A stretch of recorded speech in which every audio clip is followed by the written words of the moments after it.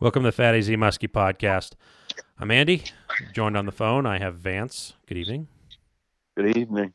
Good evening. And we have Todd Young. Hi, Todd. I'm here also. Good evening, everyone. Good evening. All right. This show is brought to you by Fat AZ Muskie Products. You hear me say it every week. Go to fatazmuskie.com if you're looking for rod holders to set up your boat. I had a flurry of activities just in the... It's crazy how this stuff comes in like just kind of bottlenecks. And, you know, it seemed like when we had that nice fall, like by nice fall meaning borderline summer, like a couple weeks ago. Yeah. I mean, the rod holder sales slowed down. And I'm like, oh, okay, maybe they're ending for the season. As soon as that weather turned, like it has the last few days, it's been insane. So much so that I had to send emails to people because I'm waiting on components. So it's crazy. Somebody may or may not have borrowed another down east. By borrowed, you mean keep? Yes. Yeah. But I mean, it's great. It turned from 70 degrees to 40 degrees and 36 in the morning, and it's freaking hard to cast like that. Yeah. Oh my God. It switched hardcore. Yeah, it switched hardcore. But anyways, stuff is. I'm waiting on UPS. So if you're still, I'm only out a few days. I don't want to say it's back ordered, but I'm still setting up a lot of boats. I'm helping a lot of people. I'm getting stuff, email, text, some phone calls. If you're calling me, leave a message, and I'm doing my best over here. But we're still kicking butt. So any questions setting up a boat, feel free to contact me. I will give you an honest opinion and help you make a decision that is best for you, even if that means not our stuff. You can find the baits at Team Rhino Outdoors and Muskie Tackle online with what inventory they have left. There, I made that short and sweet. Muddy Creek. Muddy Creek Fishing Guides, mcfishandguides.com. Get a hold of us. Vance and I will be fishing next season from last Saturday in May through November sometime. We're going to do our best to get you out there and get you on some fish. I'll be doing some trips in the early season in Pennsylvania. So far this season, I mean, I do have a date open. I can't remember the day. I think it's pending. Yeah, October 29. Yeah, it's pending. So it's 30. Like yeah. We have a couple of days where some guys canceled, and that could all change here real quick. So, but get a hold of us. We can still get you in every once in a while. There's a cancellation, and we're gonna do our best to get you out there. We're looking forward. I enjoy this time of year. Didn't enjoy it all that much today, but I've enjoyed it the last few days. We'll put it that way. We'll talk. Hold of us. Yeah, we'll talk more about the weather here, but we'll get through these plugs. Yep. Vic Sports Center in Kent, Ohio. Check them out. Winterization time. Maybe you're buying a new boat for the spring. Check them out. They sell Starcrafts, Star Welds, and the Ranger boat that sponsors this show, and Muddy Creek Fishing Guides. Big shout out to them. We love our Angler series. We'll drop a photo or two of my new rig coming in here shortly. My old rig is sold. That one's seamless, and I'll be in a new 2020 for next year. Excited about that. And just check out Vic's. They're great people. They do an open house. You can take your family up there. Food's on the house, and you can take your kids up and crawl around in a bunch of boats. It's a fun way to get through the winter. I'm gonna interject here, Vance. Okay. Would you recommend me taking my boy into all these boats based off the experience you had with your 2080 at my house when you first got it? Yeah. Well, if you take your kids and they break something, you might be able to get something on discount. There you go. It's the scratch and dent. Yeah. You take your kids there, you watch the other kids, and you watch them smash something, and then you go up and get a price. So you just pay your kid $5 to go, hey, see that big screen right there? Smash it for me. Smash that for me. Take this hammer and just put it right through that 12-inch Lowrance thing. It'll be fun. Yeah, anyway, don't do that. Check them out. Big shout out to St. Croix rods. We used them all season. Great warranty. I broke 3 of them. Took care of me in seconds. Check them out. I love the trolling, Mojo trolling series. Great rods. Lots of fish caught on them. Beat the heck out of them. Check them out. Big shout out to Baker Baits for sponsoring this show. Enough said about that. I don't think we really have to say anything about it. Okay. They speak for themselves. Okay. Fish catchers. Muskie Max. What else are you going to be doing early March, 7 and 8? I'll tell you what you should be doing. You should be going to the Muskie Max Plus down in Cannonburg. That's south of Pittsburgh-ish. Princecape Arena. Great venue. Fun for the family. We will be there. Vance will have bells on. And it's a great show. So I know we're still like 5 months out, but mark it on your calendar. It is the place to be. And you'll be able to see my smiling face. You'll see Todd's. It will be a great time. Great bait. Todd will also be smiling. Yes. I will be smiling. It's to me, that show gets better every year. And, like 2019 did not disappoint. It was a hoot. Go back into the episodes and you can listen to all the shenanigans Vance and I were getting into with, or those little baby footballs, whipping them and they're hitting everyone else's booths. And oh, that was fun. It was. We were trying to get the discount. That's right. We were looking out for the consumer. So with that, mark it on your calendars and attend. It's a great show. And I think rounding this out will be Muskie's Inc., Todd. Muskie's Inc. Up, yo, down, up and in and out. Yeah. Throw down. Throwback. Yeah, throwback. Throwback a few years. If you don't He's know what the that's OG right there. Yeah. Check out your local Muskie Inc. chapter. Got them in every state that has some muskies, and lots of neat stuff going on. It's your sounding board. It's a way you can get some stuff done, working with your local fisheries. So much stuff Muskies Inc. has to offer. Anybody that is a muskie fisherman, I feel, should be a member of Muskies Inc., a chapter, whether you're not affiliated or just that little donation can do something. It helps build the big brand of Muskies Inc. And your local chapters are going to be as involved. You can get as involved as you want. They're always looking for people. I'm going to be doing a tournament this weekend, casting only, put on by the first tournament I've done in a long time, first Muskies Inc. tournament I've done in many years, but I'm looking forward to it. It's going to give me a day to fish. It'll be my first day to fish all year. I'm going to be casting and looking forward to doing it. That's the Muskie Inc. chapter putting that on, giving me the opportunity to get out there and fish. I didn't book the day, so that's kind of stuff we always used to have a lot of fun doing those tournaments. The clubs have different tournaments all over the country, really. So any member can get involved in usually any tournament that a Muskie Inc. club's putting on, and that's a neat thing. The lunge log, lots of stuff going on with Muskies Inc. So check out your local chapter, get involved, and put some effort into it, and the club will give back. Excellent. So let's talk a little bit about that tournament. That's in a couple days, right? Mm-hmm. Okay, So we're recording this a Thursday night, so I'm not too worried about someone, taking any info that we might be talking about.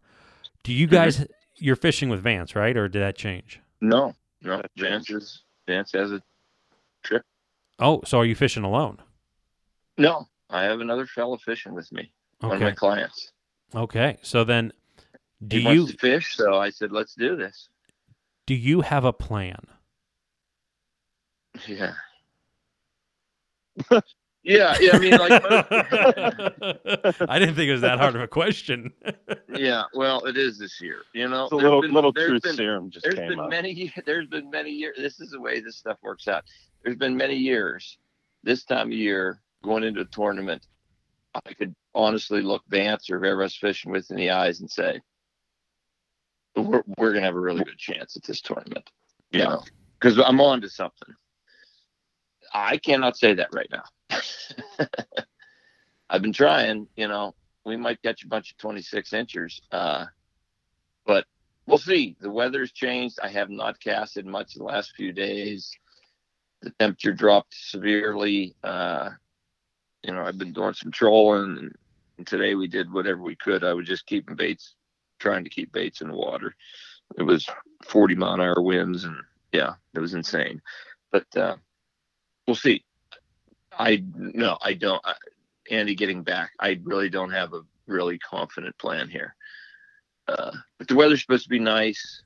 I mean, it's supposed to be like in the 30s in the morning, but it's going to warm up and it's 60, and we're not going to have these insane winds. It's supposed to be 6 miles an hour. So I'm going to go fishing. I'm going to go fishing the same as anybody else would. I have nothing in my back pocket, and most years this time of year I do. Do you feel like in the past, when you had something like in your back pocket, did it pay off during the fishing? Every time. Every time. Okay, so it wasn't just like I have a really good feeling here. So like me going on a 2-day pattern, and then I just go and get completely annihilated.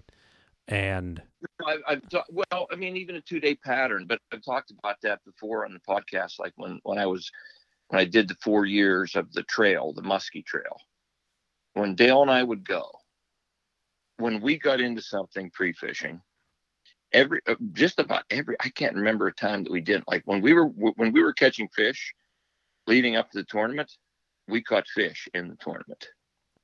Now, that didn't happen in every tournament. There were tournaments where we went pre-fishing for a few days. Now, you're also talking about lakes I've never been to. You know, when I look back, and there was times when we went into a tournament and we weren't doing any good, and guess what happened during the tournament? We didn't do any good.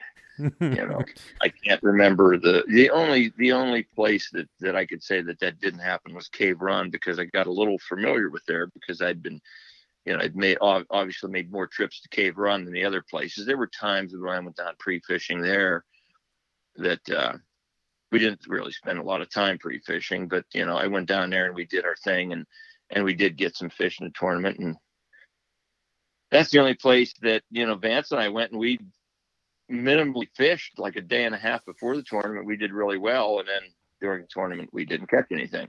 But other than that, I mean, I like having something. Usually when you're on to something good, you can lead up to it. This is different because it's, you know, I would say if it was going to be a regular tournament, I would say I'm on to something pretty good right now. But we're where I could troll.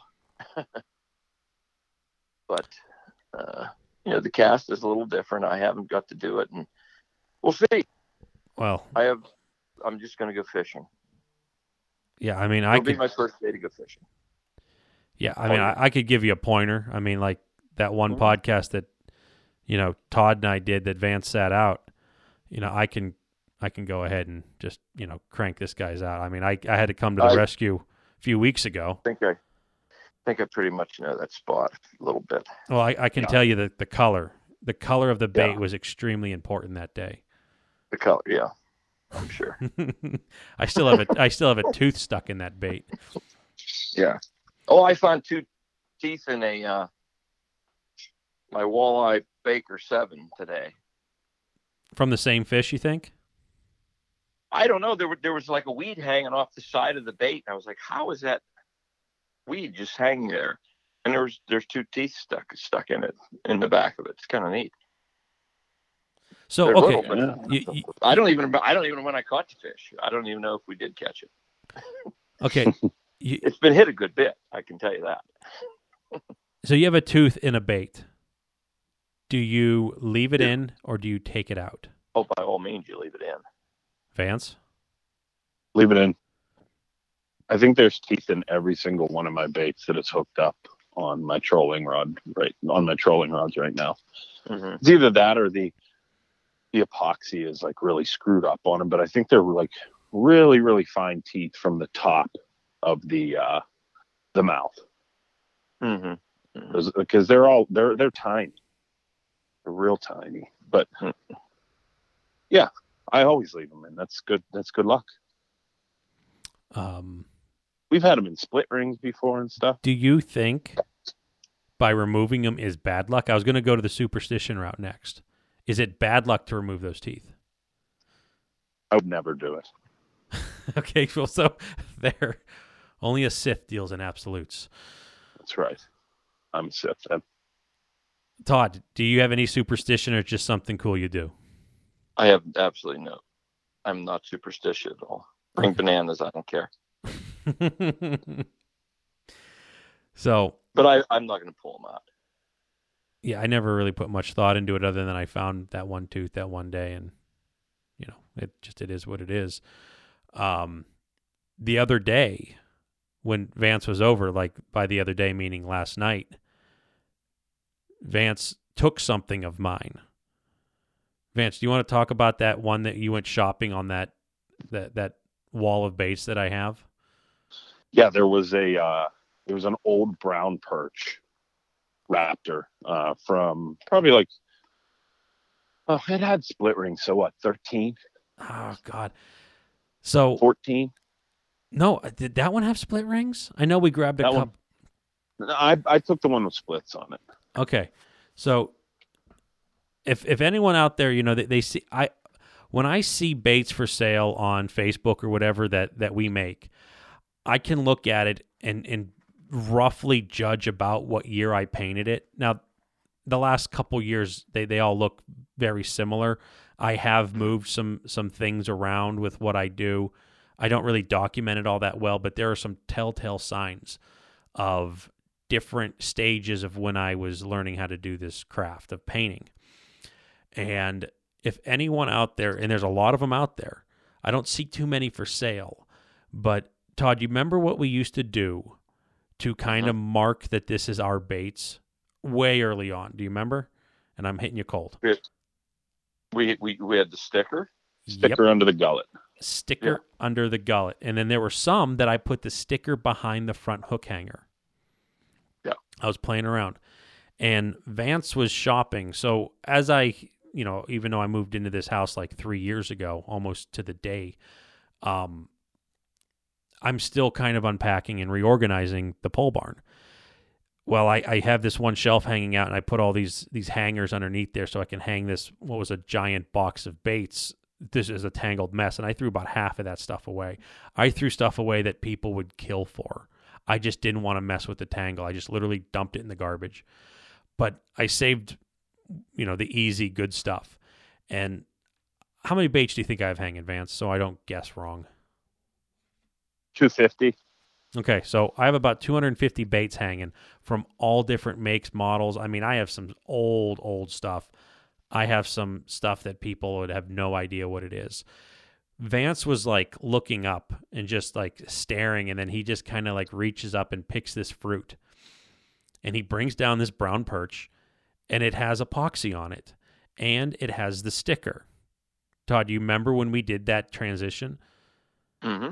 Mm-hmm. So early on with the baits, we had a different like priming process, and we also had a different clearing process. And early on, the clearing was a couple heavy coats of automotive clear. Well, once I got tooled up to do the epoxy, the automotive clear baits that I had in stock, I believe I put one heavy coat of epoxy on. Mm-hmm. With the auto clear, we had the sticker to kind of have there were two stickers. One had the little logo saying Fat Easy Muskie Products, and the other said exclusive color for Muddy Creek Fishing Guides with Todd's logo. Yes. Which logo did that one have? Was it the AZ or the Muddy Creek? No, it was the AZ, because I have quite a few of those. Okay. So one of the things that happened with those that had the epoxy over the clear coat but had a sticker was that sticker for some reason would bubble off. Mm-hmm. I don't know what happened. I mean, we're talking like 2012. There was some crazy stuff happened with that sticker. I mean, I can remember when you first put those stickers on, it was like a gold print. I think I had under gold black. I know black. I mean, but yeah, we were playing around with it, but But I would take a bait and you would do your thing to it, and I would throw it, and I said, Andy, it's the paint is gone. Like, you can't read it anymore. And I'm looking at it and it's like, and telling you this is impossible I remember this. because it's under a coat of epoxy. And you're like, well, that's impossible. And I said, I know it's impossible, but I can show it to you. The paint disappeared. Yeah. It was just like a blank sticker. So It was just coming off. Which crazy. Yeah, what you have is when I finished painting the bait, the colors without a top coat, I'd have this printed sticker, and I would put it right on the gullet. I would put 2 coats of auto clear, and then when we did the epoxy, it was 1 heavy coat of epoxy. Mm-hmm. The sticker was still on there, but all the print went missing. It would just disappear. The only logical explanation is the bait sucked it deep into its soul and became a super bait. Yeah, it didn't happen to all of them. No. Some of them bubbled up, and they'd have like a blister like in the underneath. It has like an air pocket. How that happens, I don't know. It's sealed in by 3 layers of epoxy and like I don't even know what it is, a solvent-based clear coat. And it would be fine for a while, and then one day you go there and it's all of a sudden just like bloop, filled up with air. But and I'm looking at one right now that I just took out of the boat.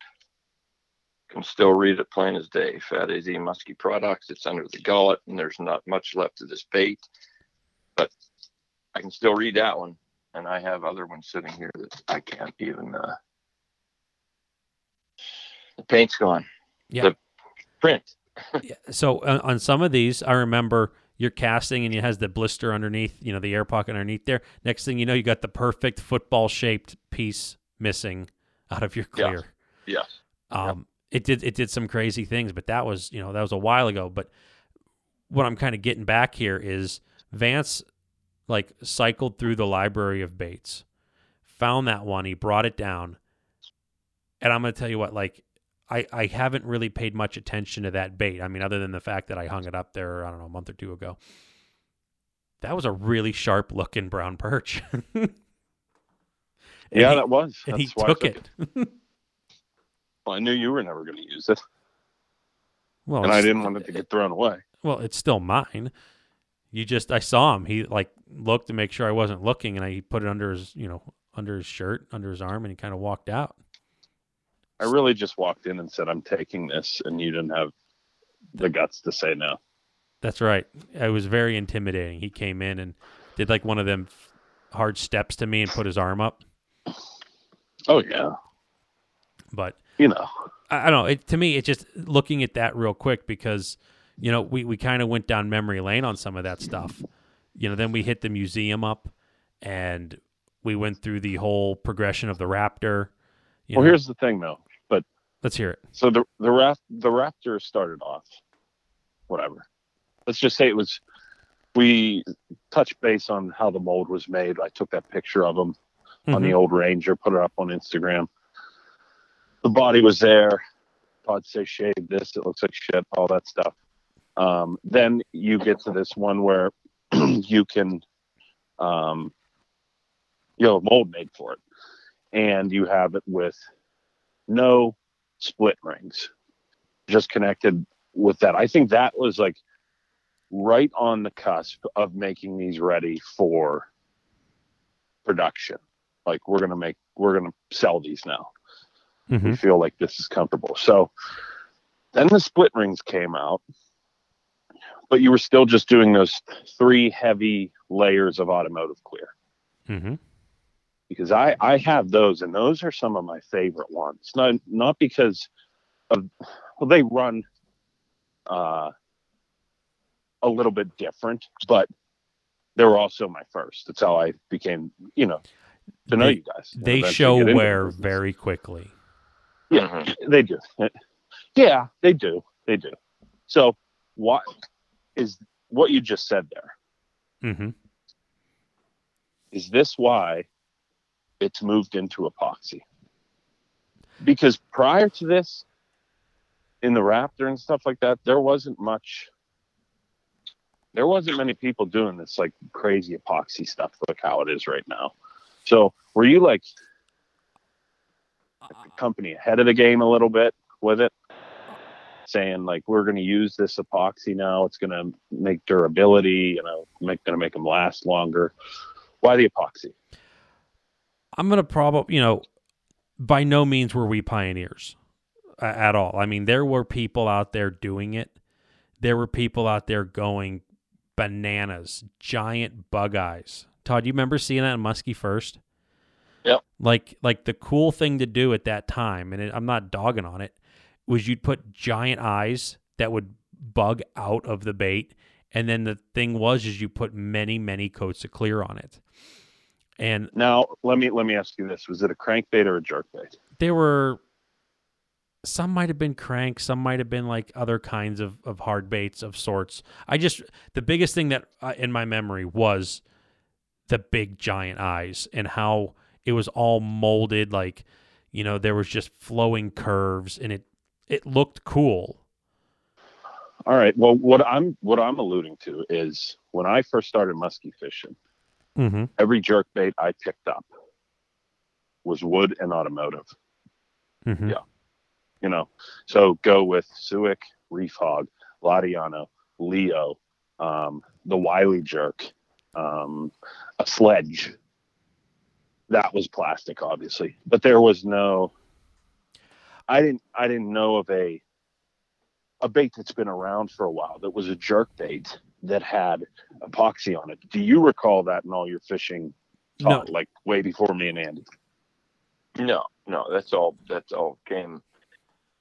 People started doing it, and you can get a lot of wear out of those baits. You have to watch putting it on. It changes, because Andy was like just saying, we start with one coat, you start with two, you start getting crazy and saying, let's make this impenetrable, let's put 4 coats on. Guess what? Then all of a sudden the bait doesn't run. Absolutely. And that's probably what you guys were worried about. And yeah, now you have this, this little baby here with this automotive clear on it. Todd's loving the way it's running. You're handing it out to people, getting it ready to go. Now we talked about the glide bait, the stinger, those first stingers that Andy made. They had 2 hooks, automotive cleared. You could just throw the thing out there and just start reeling as fast as you could. It was just glide back and forth. It was insane. It was yes. Crazy how good those worked. Yes. But that was automotive clear. So I had one prototype. The second fish I caught on it was a 52. Sent Andy the picture and saying, yay, great. The bait was destroyed by the end of the season. Andy, I was like, look, coat that sucker. Let's put some coating on it. And womp womp. We've never been able to get back to it. It's still a great glider in my opinion, but it had something extremely special. Mm-hmm. And was it razor edge? I don't know. Like, we were on the cusp of completely failing on both ways, but those, I don't know how many we made, but there wasn't a lot of them, but it was stupid how well they worked. You didn't even have to jerk it or tap it. You just reel it, and it was back and forth, and it went far. Yep. But like going kind of answering, Vance, what you were talking about, I saw a lot. I know where you're going with that question now. There were a lot of crankbait makers that were doing that heavy epoxy. I can't recall. And again, I'm not saying that we were the first person to try to do this on a jerkbait. I can't recall if there were any or not, but I just know that at that time I wasn't thinking that way. I was thinking like, well, this is a more durable option, plus it shows the baits a lot better. This was on the cusp of this basement builders, like actually getting roots and holding and gaining ground of being legitimate baits for the muskie market. Because prior to all of that stuff, I would look at someone's homemade baits, and as a consumer, not a builder, I would say, I don't know if yours is going to work, but this in this store over here has to work because it's in a store. And then it's just it kind of it grew. Like I said, it started to sprout, and again, I know there was guys making like gliders and stuff, putting that big epoxy on back. Mm-hmm. Even back then, whatever, not that long ago, it was a big deal. Like, wow, they're selling that bait for $60. Now that's commonplace. Yeah. And like the big thing is like I played a little back then, and I'm not saying that it hasn't changed now, but there was a lot of like, I don't want to say smoke and mirrors, hocus pocus kind of stuff. Everyone was still looking for the next best top coat. Like, and a lot of these are still in use today. I'm not going to name what they are, but people had different things, and some bait builders would go through 3 or 4 different types of epoxy or what have you, super glues and this and that, and anything that was clear and could get hard. And I kind of sat back, and I'm trying to remember, I played a little bit, and I'll start naming stuff for stuff that I used. I played a little bit with Etex, and I really didn't know what I was doing. I had decent results, but it wasn't on all the AZ baits that were sold. None of them have Envirotex on them. It's all a different product. But I did play a little bit early on with Etex. But it was like the big thing that changed it for me was Zach told me a product he was using. He swore by it, and he told me never tell anyone what this stuff is. And as far as I know to this day, I don't really believe I've given out that. I think he has since switched to a different thing, but I've been having great results with it, and I'm not even in the market to look for other stuff. He did switch. Yeah. And then I started sending him some bait photos, and he switched back. Okay. Yeah. So let's talk about some of these epoxies. My point was, I think that the Raptor was the first jerkbait that I've ever seen or used that had a thick base of epoxy on. So to nail that and still get the ingenuity where the bait would stay down is a big leap. You try it, whatever, to put it on production, whatever. And to still hit where we want it to be, I think that's cool. We actually had to, Todd, you remember when we started to make the switch? That's why when we had the auto clear, we did one coat of epoxy and not 2 when we had when we made the switch, because we actually just then had, because you were you were probably nervous about 2. It didn't run right. It ran Yeah. different with 2 because the weight, not necessarily the weight. So what we were dealing with there is we had also the way you were spinning them too. That's true. We'll talk about that. That's a thing, a detail I forgot. So yes, the the weight of the blank. So when we had to go and test some things, and we still do this from time to time. Paint, even though it's very little, there's some kind of a mass to it. You're adding to the bait. And the thing that we theorized, I can't quantify this because I don't have the testing machines, and it really doesn't matter. But our theory is the blank was a little bit heavier when we did just auto clear, and we adjusted the weight a little bit because the mass of the epoxy changed it, because the epoxy was thicker. You had more of it than the auto clear, and it also, what it did was it changed like the average density. The volume of the bait got bigger. So you might put one coat on, and let's just say one coat is 15 thousandths thick for anyone out there that knows, decimals. Well, that's 15 thousandths on the shell. You go put another one on, there's more epoxy on that second shell than the first shell because it's getting bigger, and that's where these 7 coats of epoxy look really cool as they fill it themselves in. So we actually had to change the weight after we got through all of the auto clear that then have one coat of epoxy on the top of them. And then like what Todd... I remember getting them, and I was like, Andy, they're sinking like rocks. Yeah, They're not working. we changed it.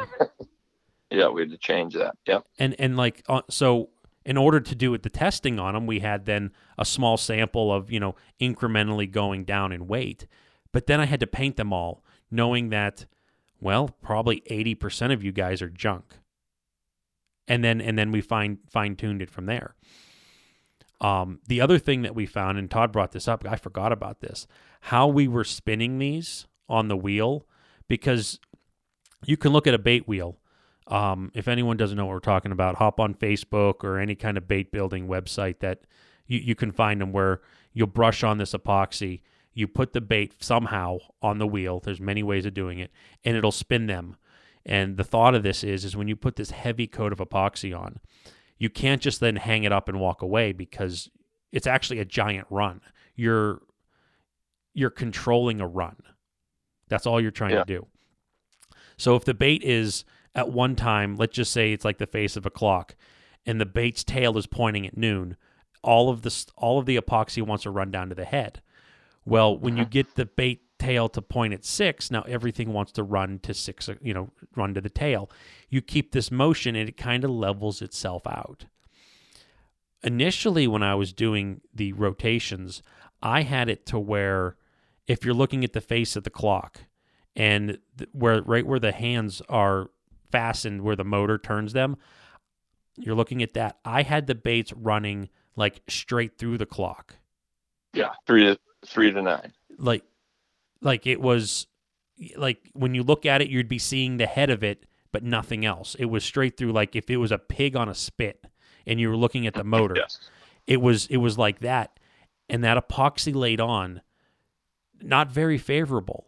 It was when I took the bait and did it like the initial example with the tail at noon, and then it spun long ways, not short ways. That's a terrible way to describe it. Vance, did that make sense? No, but I think a 3 to 9 thing for like, Yes, it's 3 to 9, like a corn on the cob. yeah, like a corn, like Corn you're on the eating cob. a corn on Yes. a cob. Eat it Corn like on the it's cob spinning. is better. And what happened was, Well done. like when Andy first did that, when we first did it, we got him, and now that epoxy was, the run migrated to the center of the bait, and the bait got much thicker in the center. It looked goofy. Yeah, and they wanted to swim because we bulked it up. That's why we narrowed. We kept narrowing down the size of the raptor, because you would jerk and it wanted to swim, which is really cool. But we were trying to stabilize that.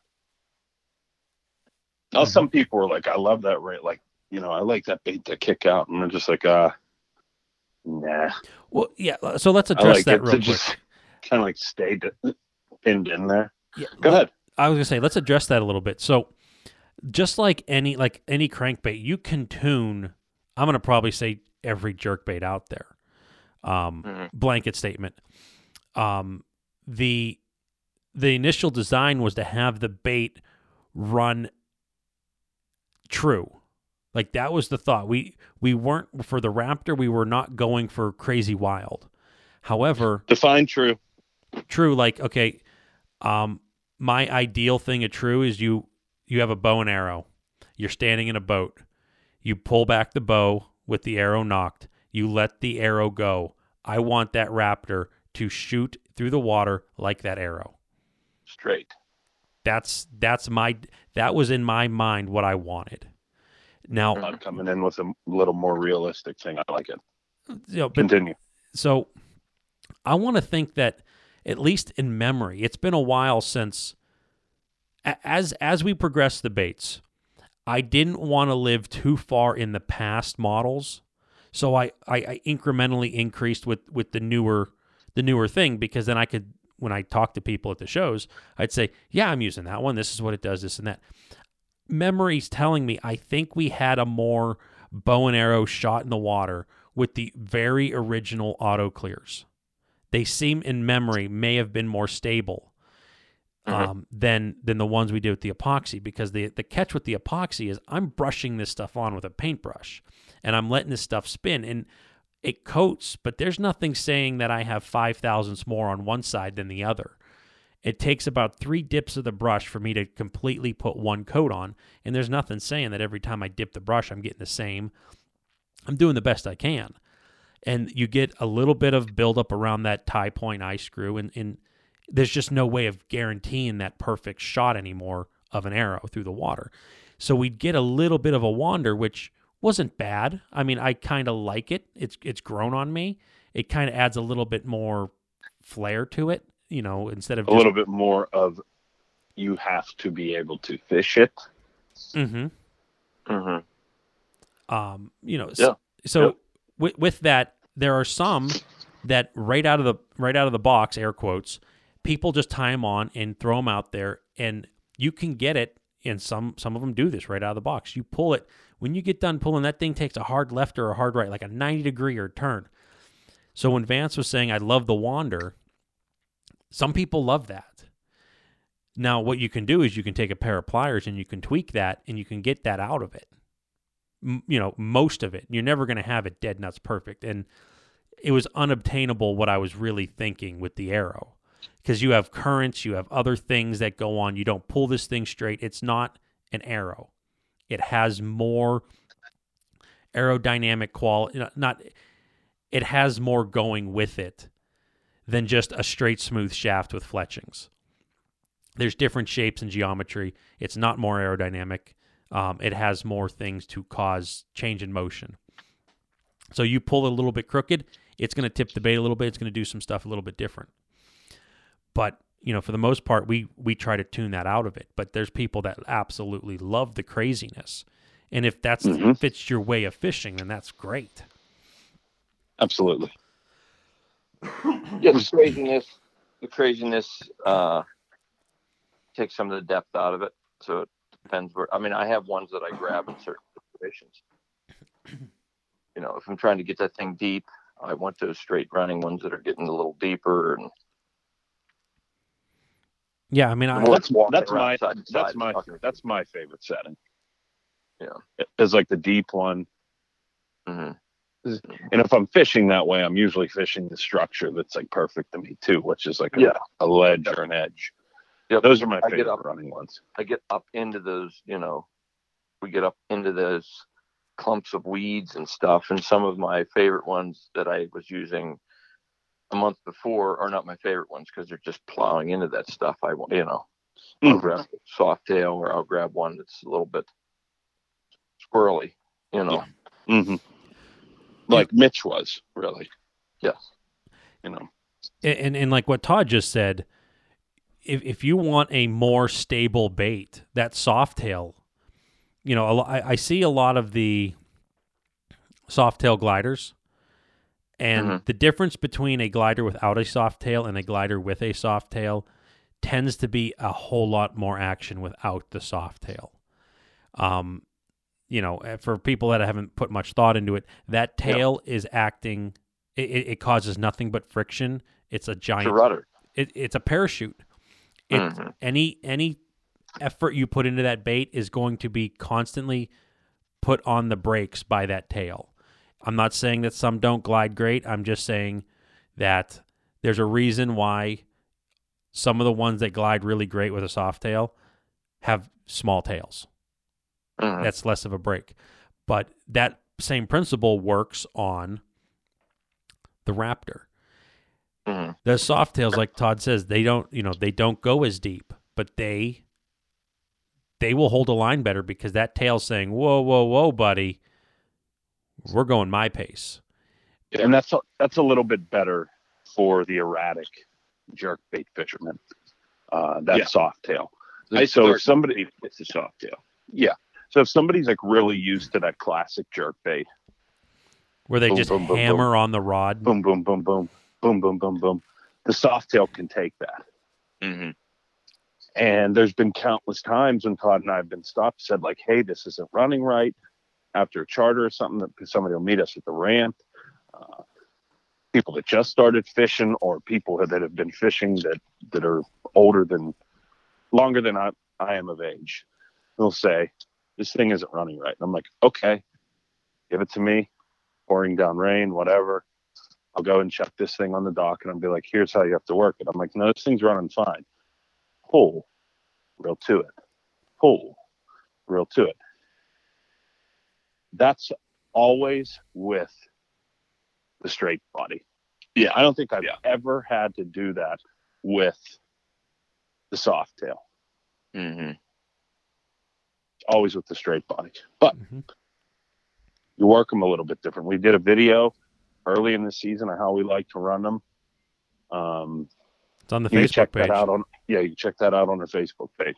But that tail definitely acts as something to keep that more, I guess you could say, true in running, in which is interesting. But this all started with the talk of epoxy and, of course, growing stages and how you did it and things like that. But like I said, going back to it, I think that is the first bait, that jerk bait I picked up with these like heavy duty meant to last things, with the epoxy that we're seeing. That I mean, pretty much every bait has that stuff now.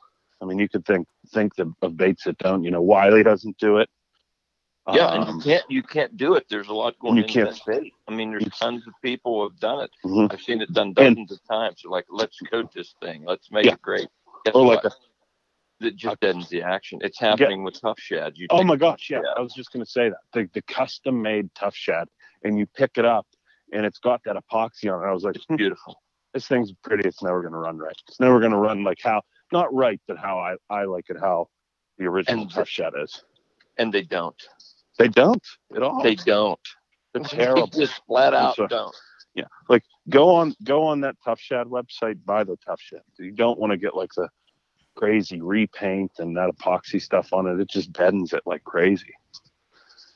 But you can't do it to some baits. So interesting stuff. It is. I wish that glider was still around.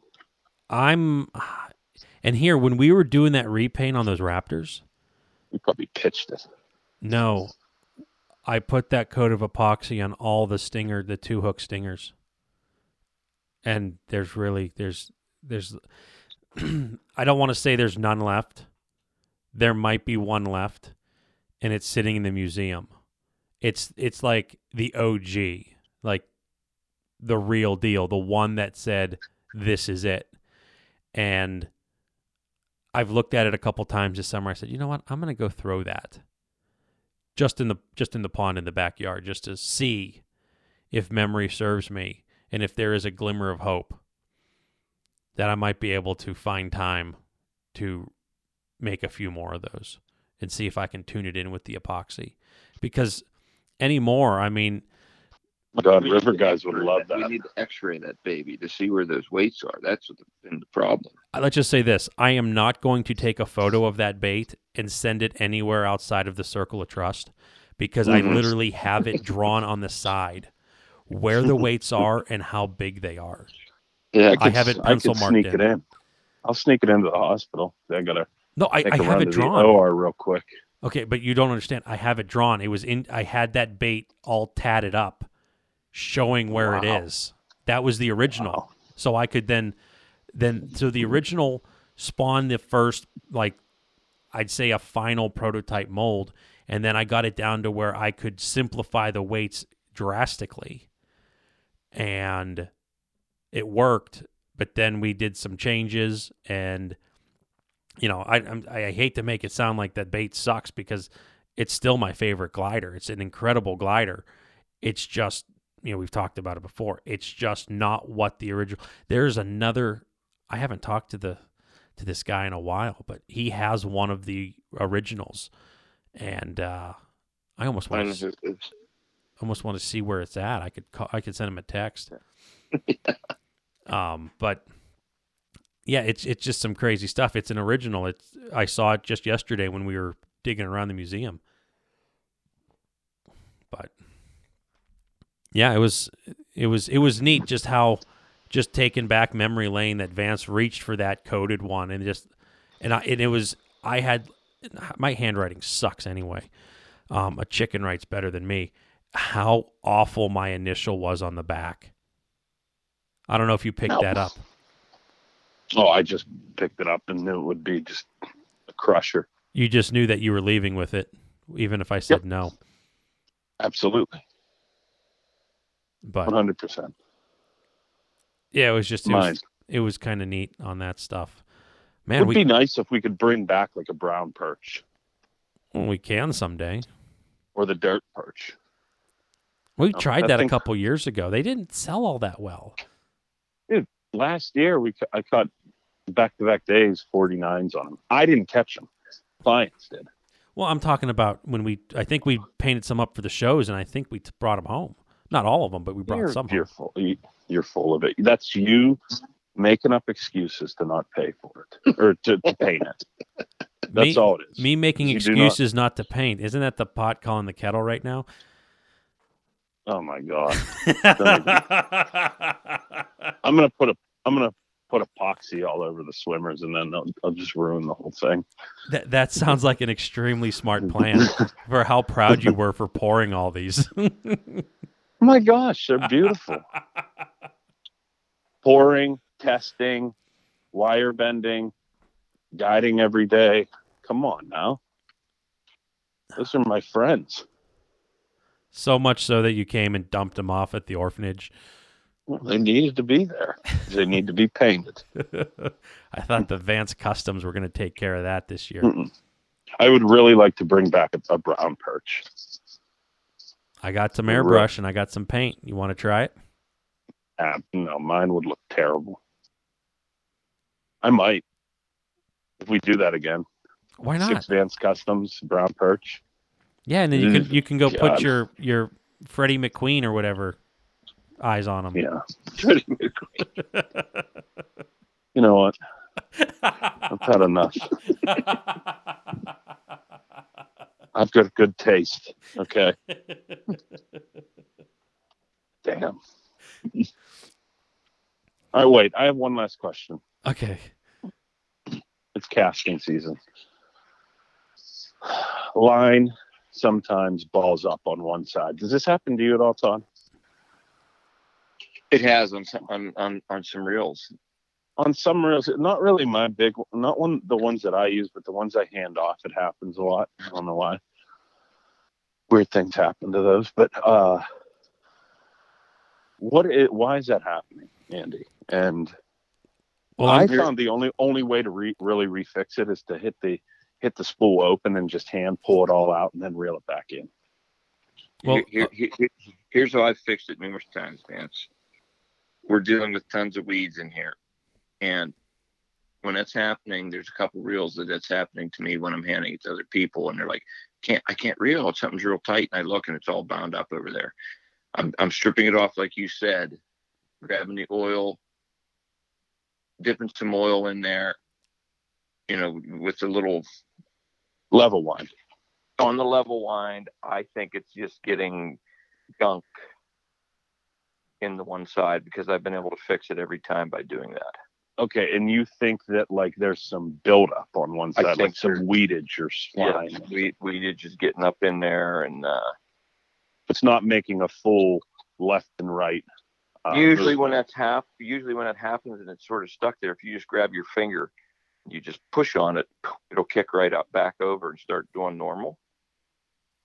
Mm-hmm. Like if it's stuck there and you can't push it over, then there's something wrong. Mm-hmm. Every time that it's happened to me here in the last few years, I've just noticed that I reach up, grab it, I pull it, and as soon as I put a little pressure on it, moves, and I get that level wind thing out of the way and put it on that little swirly gear. That's, Andy, what's that called? The one that's taking the level wind back and forth.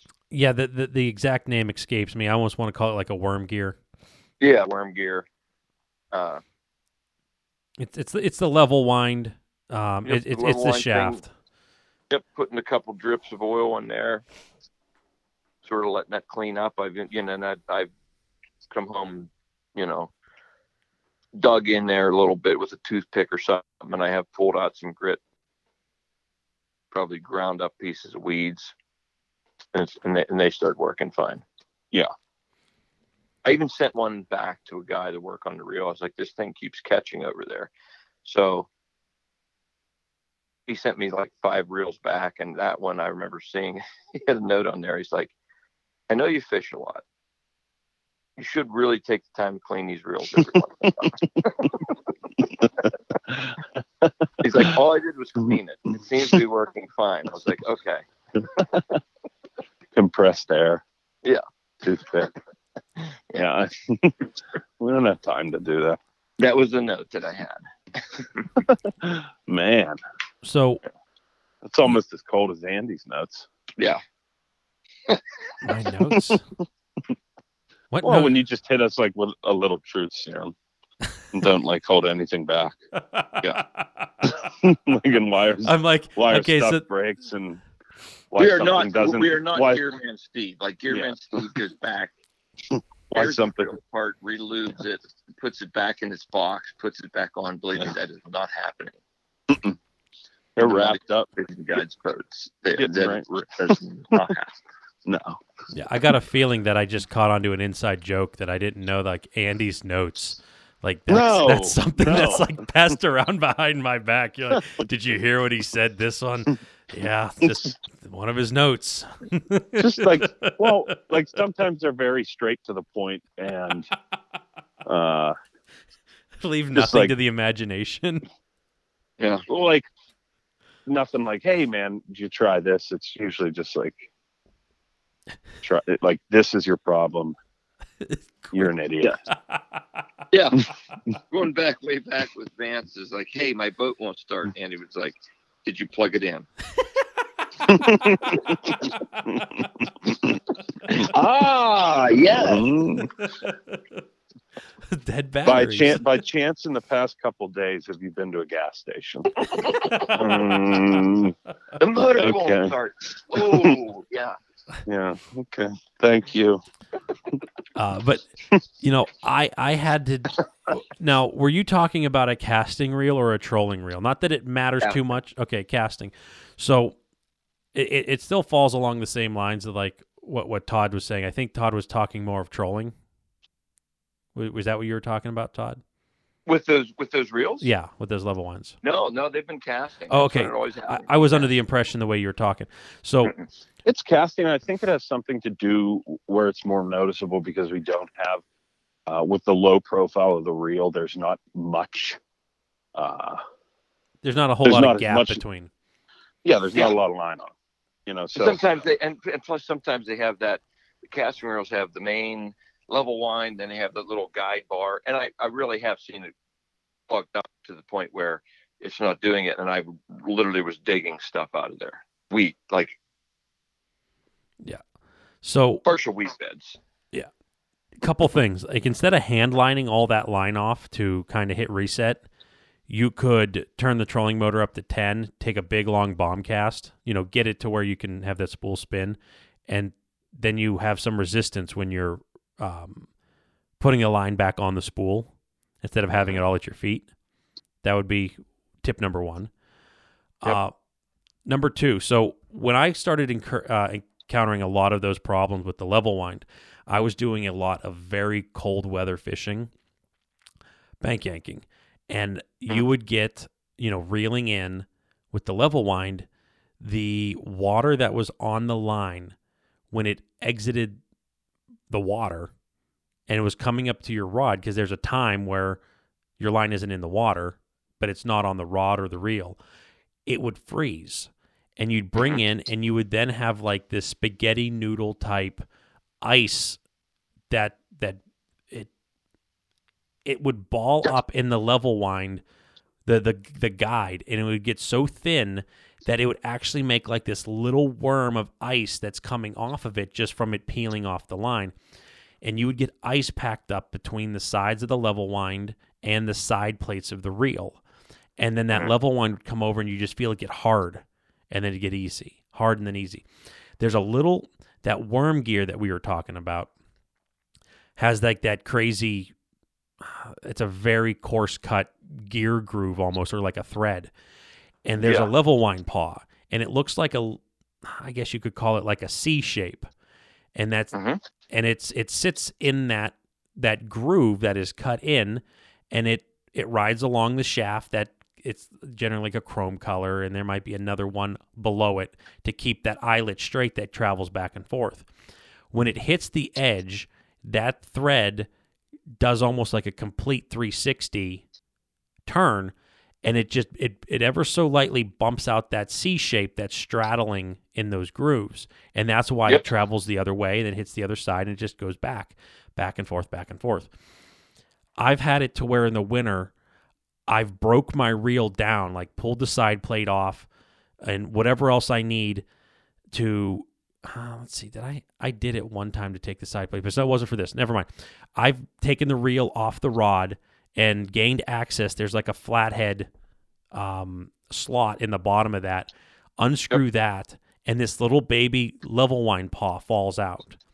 And when it quit working altogether, and I've had to take out a little pair of pliers and squeeze it because I just hammered on it so hard that it spread and it quit working. And it wasn't a long-term fix by any means, but it got me through the rest of the day. I was able to squeeze it back into place, put everything back together. There was one day where I dropped it and couldn't find it. So then I was like old school salt water here, moving it back and forth with my fingers to kind of put it level. But like what Todd was saying, there's probably some gunk there.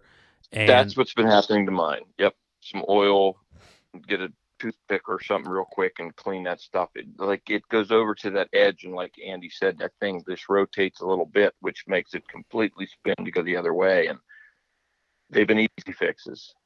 But something else that can help was when I would not have my line as spooled tip-top capacity, having a little bit of extra there sometimes can help you out immensely. Yeah. So a little bit. So by not having your spool so full, it then reduces the diameter. I'm not talking about, half spool it, but give yourself a little bit of a buffer. It does help. I mean, it might be an extra 3 or 4 winds that you might get out on the next cast. Having it a little bit heavy, if you just go do a big giant bomb cast, all that line comes off. Now it might have already hit reset, and you're back to normal. Yeah, and when you fill them up nice and tight the way we put line on, when you start fishing with them, it's not going on that tight. It's not laying on tight. That's correct.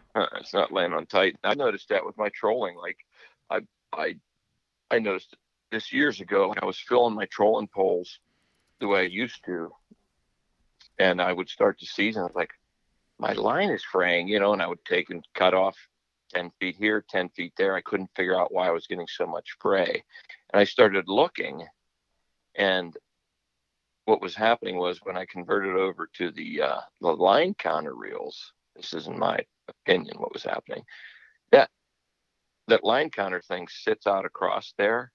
When I was filling them as full as I used to always fill them,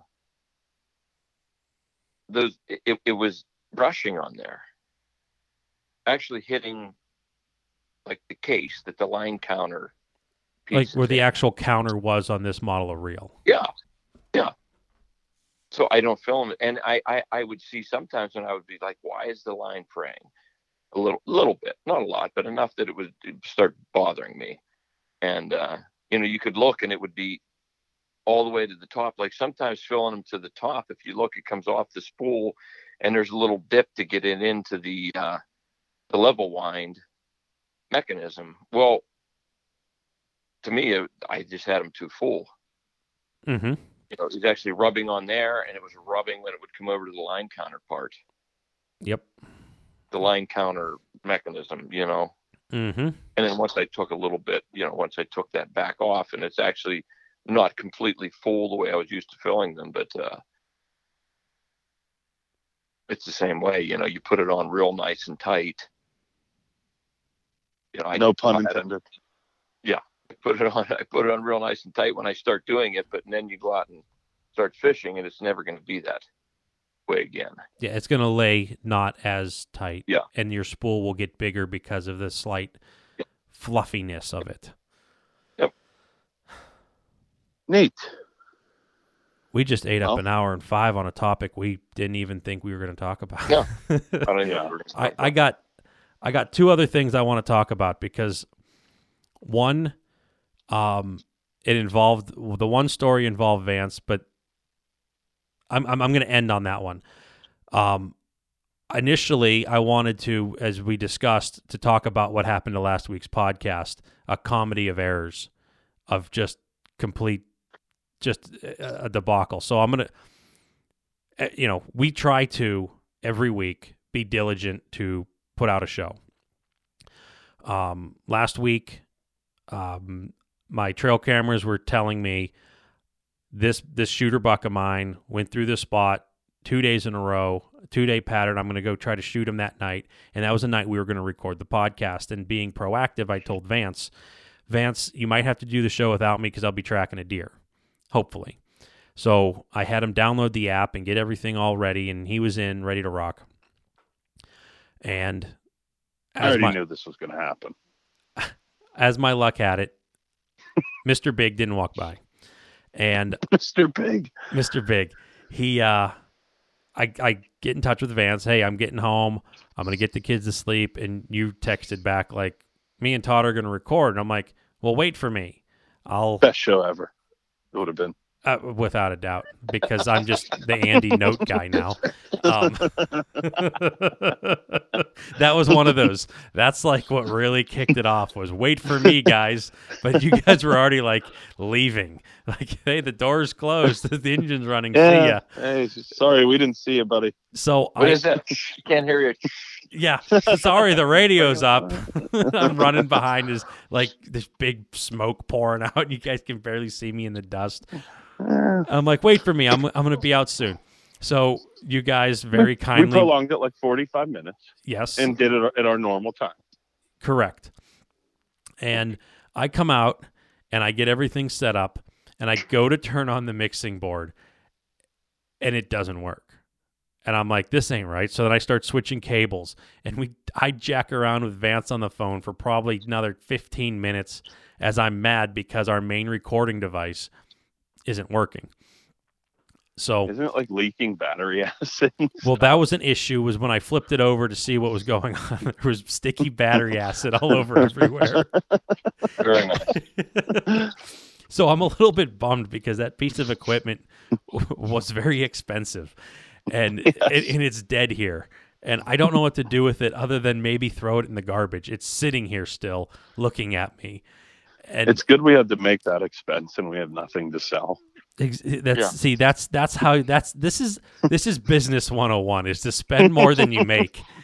And you'll be very successful like us. So then I'm Men like of success. So being successful and on our feet thinkers, I said, "Hey Vance, let's have you record the show. I'll phone in on Todd." So you had to then walk over to Todd's camper, which you guys set everything up. It's by now well into an hour past when you guys would have literally been like, all right, it's time for bed. And here's dumb Andy back here saying, wait for me, guys. And by the way, my ball is broken and let's go and record a show there. So Vance came up with a great topic. We were killing it. We were over an hour into it. And then all of a sudden, Vance goes, oh, crap, my phone just rang. He was recording on his phone as I was speakerphoning on Todd's. And you silence it, and you're like, it's gone. And I'm like, are you sure it's not saved? And we spent the next 10 minutes trying to find it. And it literally did not save the show that we recorded last week. It's gone. So not only did I have you guys wait an hour for me, but we had bad news with spending a lot of money to get a replacement piece of equipment. We recorded a show. We were almost wrapping it up. And it got erased by a phone call at 10 o'clock at night. Yes.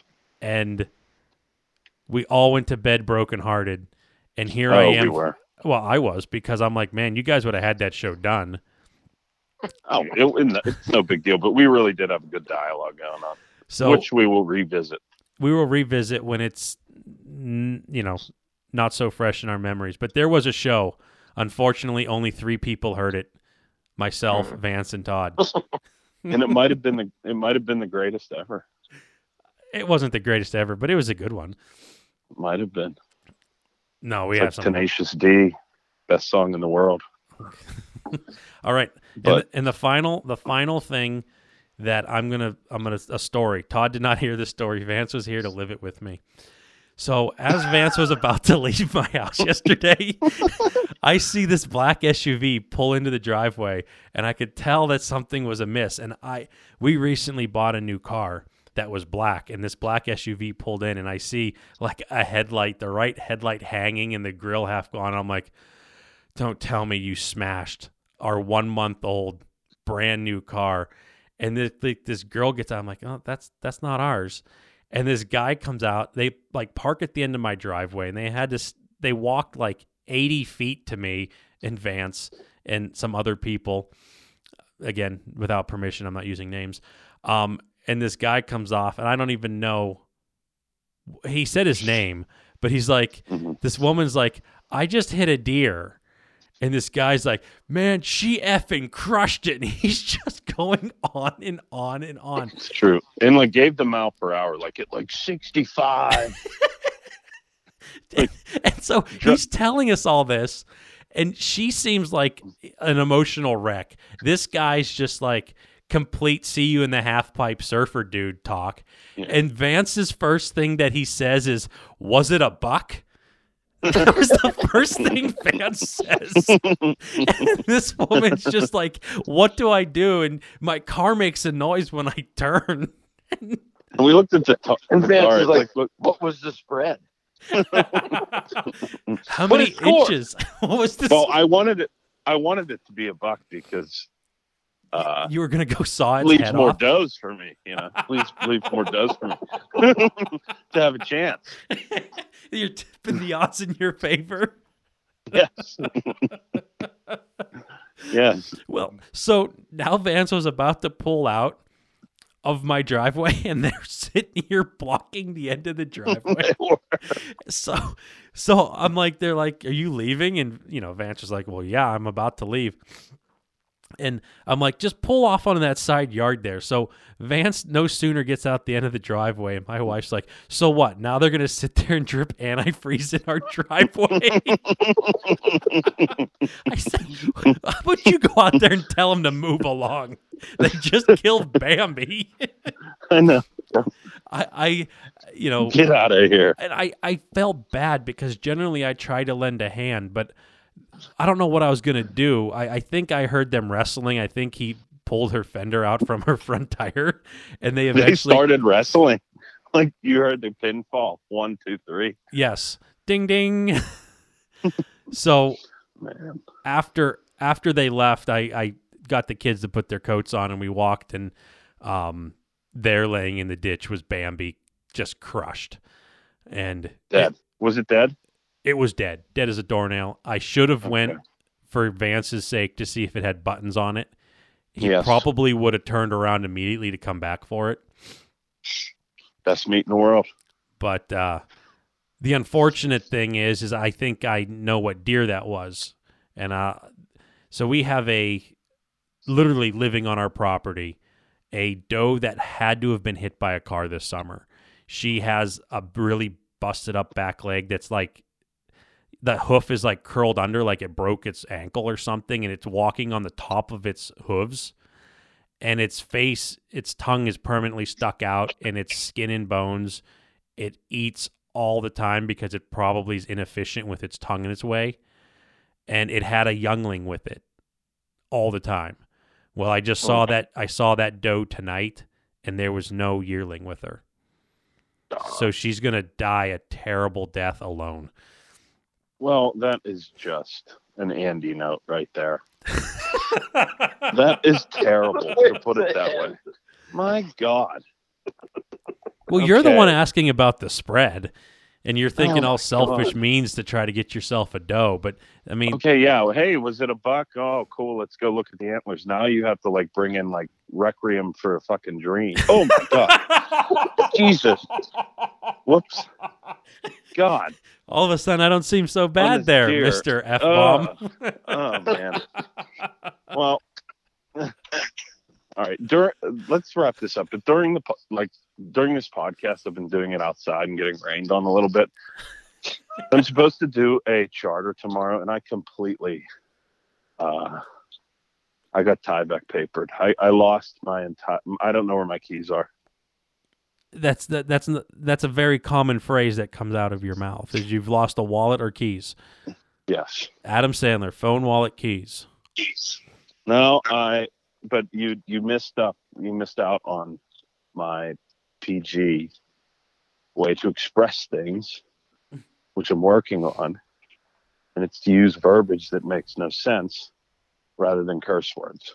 Well, okay, I'll end on this. So I got a phone call, a daytime phone. So when I get a daytime phone call from Vance or Todd, it's usually something I do everything in my power to take because more often than not, it's borderline emergency. Mm-hmm. I had that the other day. I'm not going to say which one of you it was. I'm going to leave this anonymous, but I did have to say, when we had to do a FaceTime, I had to say, you're on speakerphone, watch your language, because my kids were around. Mm-hmm. I'm not going to, that's all the stuff I'm going to say. It seems your parenting is working though, because with no curse words, because as soon as I saw your little boy, he tried to arrest me immediately.